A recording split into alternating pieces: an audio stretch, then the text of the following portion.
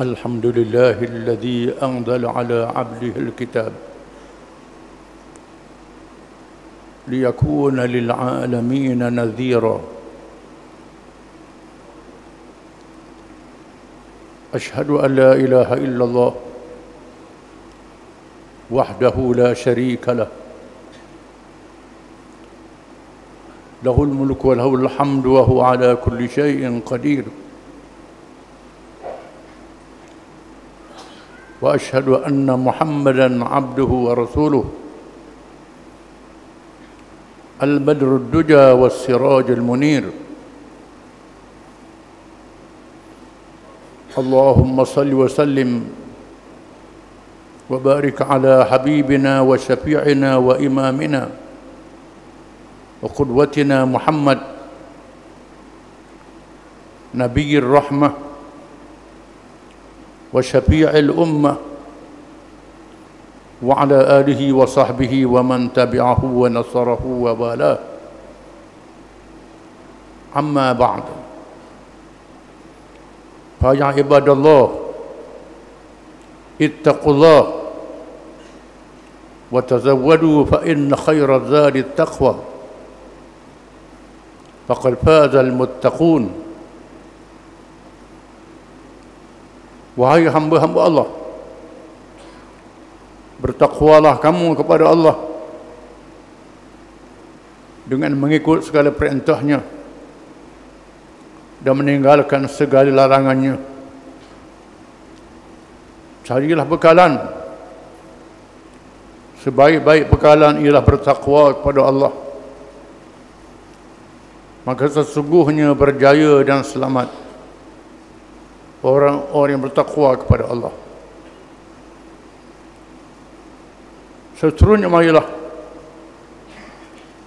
kita mendengar peringatan daripada Allah Subhanahu wa taala yang berfirman, Syahrul Ramadan alladhi unzila fihi al-Quran hudan lin-nas wa bayyinatin minal huda wal furqan. Bulan Ramadan diturunkan padanya Al-Quran menjadi petunjuk kepada manusia, keterangan-keterangan daripada petunjuk, dan membezakan di antara perkara yang betul dengan perkara yang salah. Para ulama meriwayatkan melalui hadis-hadis yang banyak, Allah Ta'ala memilih Quran diturunkan dari Lauh Mahfuz ke Baitul Izzah di langit dunia, dimuliakan, diarak oleh jumlah malaikat yang ramai pada satu malam yang dipilih oleh Allah Subhanahu wa Ta'ala. Inna anzalnahu fi lailatin mubarakah. Sesungguhnya kami telah menurunkannya Quran pada malam yang sangat diberkati. Inna anzalnahu fi lailatul qadr. Wama adraka ma lailatul qadr. Lailatul qadri khairum min alf syahr. Sesungguhnya kami turunkannya pada malam qadar. Adakah kamu tahu malam qadar itu lebih baik daripada 1000 bulan? Itulah malam yang dipilih oleh Allah Subhanahu wa taala menunjukkan kemuliaan Al-Quranul Karim. Quran adalah kalam Allah Ta'ala, menjadi petunjuk kepada hamba-hambanya di kalangan manusia yang ditugaskan di atas muka bumi. Allah Ta'ala yang menurunkan manusia itu tidak membiarkan mereka begitu sahaja. Dengan rahmatnya dikurniakan petunjuk terkandung di dalam Al-Quran. Itulah petunjuk yang kita minta dan doakan pada tiap-tiap rakaat sembahyang. Ihdinas siratal mustaqim. Tunjukkanlah kami ke jalan yang betul. Firman Allah, "Dzalikal kitabu la raiba fihi hudan lil muttaqin." Kitab ini, Quran ini tidak syak lagi, memberi petunjuk kepada orang-orang yang bertakwa kepada Allah. Adalah menjadi satu hikmat yang besar. Di bulan Quran diturunkan, diwajibkan kita berpuasa, melawan hawa nafsu kita sendiri, meninggalkan perkara-perkara yang penting dalam hidup kita di atas dunia ini. Dilarang melakukannya waktu siang hari pada bulan Ramadan. Makan minum dan kemahuan hawa nafsu yang lain dilarang, untuk melatih kita menjadi orang yang taat kepada Allah Subhanahu wa taala. Kemuncaknya ialah menzahirkan sifat takwa.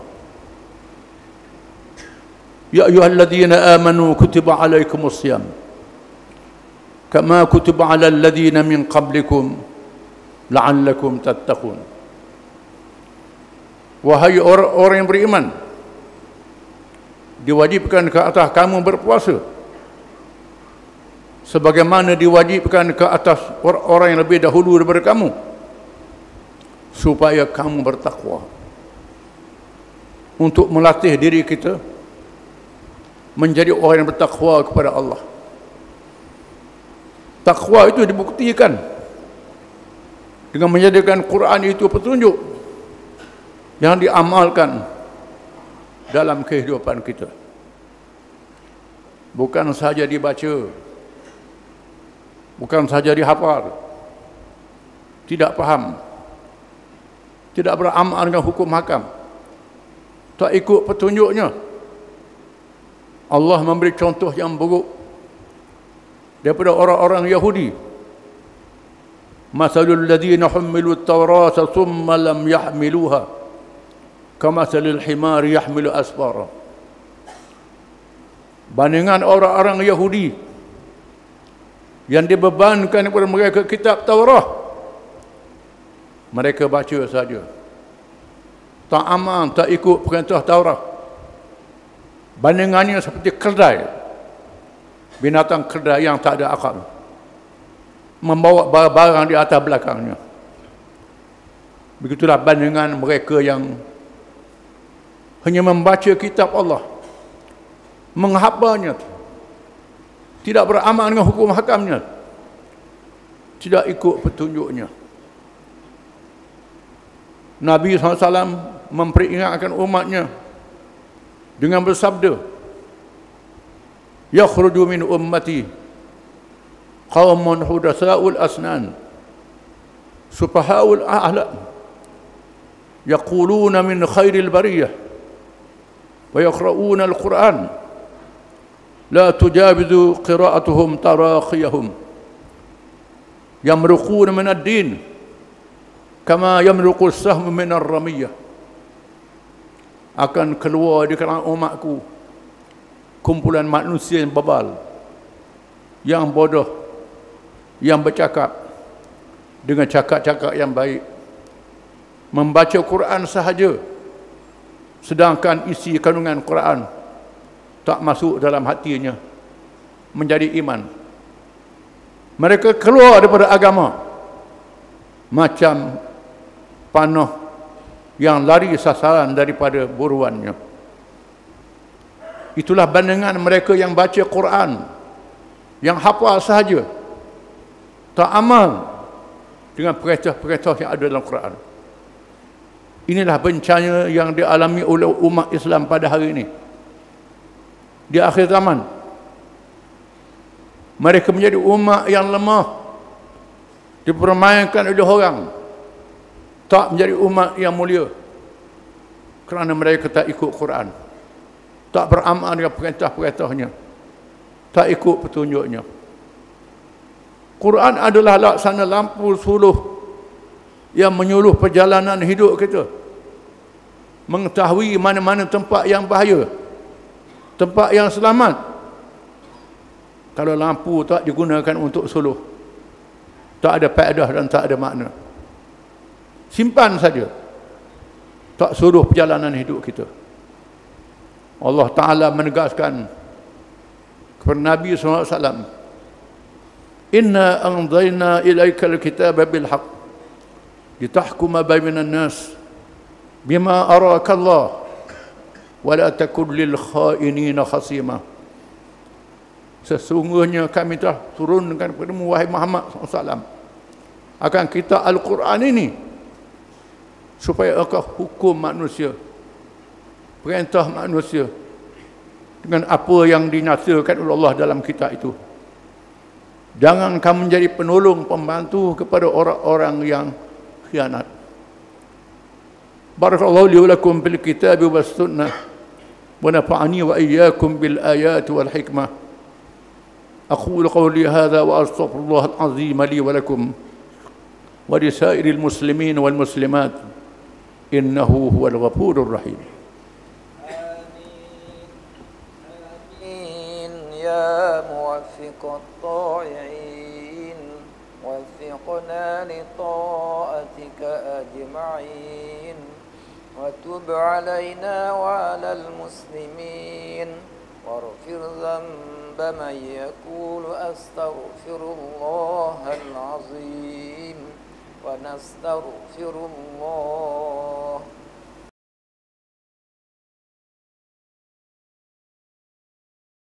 الحمد لله الذي هدانا لهذا وما كنا لنهتدي لولا أن هدانا الله. أشهد أن لا إله إلا الله وحده لا شريك له له الأسماء الحسنى والصفات العلى وأشهد أن محمدا عبده ورسوله الرحمة المهداة والبدر الدجى. اللهم صل وسلم وبارك على حبيبنا وشفيعنا وقدوتنا محمد وعلى آله وأصحابه ومن اهتدى. أما بعد، يا أيها الذين آمنوا اتقوا الله حق تقاته ولا تموتن إلا وأنتم مسلمون. Wahai orang-orang yang beriman, bertakwalah kamu kepada Allah dengan sebenar-benar takwanya, dan jangan kamu mati melainkan dalam keadaan kamu menjadi orang-orang Islam. Marilah kita membina syakhsiah, jati diri kita dengan sifat takwa, menunaikan ibadat puasa, menjaga syarat rukun dan adab-adabnya, menghidupkan Ramadan dengan ibadat-ibadat yang lain, membaca Quran, memahaminya, bertadarus, mempelajari ilmu yang berkait dengannya, supaya kita faham, yakin dan jadi iman yang teguh dalam diri kita. Kita mesti berpegang teguh dengan Islam yang terkandung dalam Quran, yang diajar oleh Nabi kita Muhammad sallallahu alaihi wasallam. Kan itu sahaja yang benar, yang betul, yang adil. Yang lain daripadanya sesat, menyesatkan, menyebabkan kerosakan, celaka di dunia dan neraka di hari akhirat. Seterusnya, jangan kita lupa jasa Nabi kita Muhammad sallallahu alaihi wasallam yang menyampaikan Islam kepada kita dengan perjuangan yang penuh, dengan pengorbanan, dengan kita sentiasa bersahabat kepadanya kerana perintah Allah di dalam Al-Quran. Innallaha wa malaikatahu yusalluna 'alan nabi ya ayyuhalladzina amanu sallu 'alaihi wa sallimu taslima. Sesungguhnya Allah dan malaikatnya sentiasa berselawat ke atas Nabi. Wahai orang-orang yang beriman, berselawatlah kamu ke atasnya dan ucap salam dengan sesungguh-sungguhnya. Sabda Rasulullah sallallahu alaihi wasallam, "Man shalla alayya marrah sallallahu alaihi biha ashra." Sesiapa yang berselawat ke atasku satu selawat, nescaya Allah berselawat ke atasnya 10 selawat. Allahumma salli ala Muhammad wa ala ali Muhammad kama sallaita ala Ibrahim wa ala ali Ibrahim fil alamin innaka Hamidum Majid. Wa barik ala Muhammadin wa ala ali Muhammad kama barakta ala Ibrahim wa ala ali Ibrahim fil alamin innaka Hamidum Majid. Allahumma ighfir lil mu'minina wal mu'minat والمسلمين والمسلمات الأحياء منهم والأموات. ربنا اغفر لنا ولإخواننا الذين سبقونا بالإيمان ولا تجعل في قلوبنا غلا للذين آمنوا ربنا إنك رؤوف رحيم. اللهم انصر الإسلام والمسلمين والدعاة والمجاهدين والمظلومين والمستضعفين. على الله توكلنا ربنا لا تجعلنا فتنة للقوم الظالمين ونجنا برحمتك من القوم الكافرين. اللهم منزل الكتاب ومجري السحاب وهازم الأحزاب اهزمهم وانصرنا عليهم. اللهم إنا نجعلك في نحورهم ونعوذ بك من شرورهم. اللهم رد كيدهم على نحورهم. اللهم ارفع عنا البلاء والوباء والفحشاء برحمتك يا أرحم الراحمين. اللهم أصلح أئمتنا وولاة أمورنا وسلطاننا. اللهم اجعل ولايتنا في من خافك واتقاك يا رب العالمين. اللهم ألف بين قلوبنا وأصلح ذات بيننا. ربنا هب لنا من لدنك رحمة وهيئ لنا من أمرنا رشدا. ربنا لا تزغ قلوبنا بعد إذ هديتنا وهب لنا من لدنك رحمة إنك أنت الوهاب. ربنا ظلمنا أنفسنا وإن لم تغفر لنا وترحمنا لنكونن من الخاسرين. ربنا أحينا مسلمين وتوفنا مسلمين وألحقنا بالصالحين.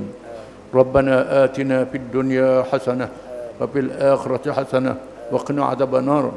وصلى الله على محمد وعلى آله وصحبه وسلم وآخر دعوانا أن الحمد لله رب العالمين.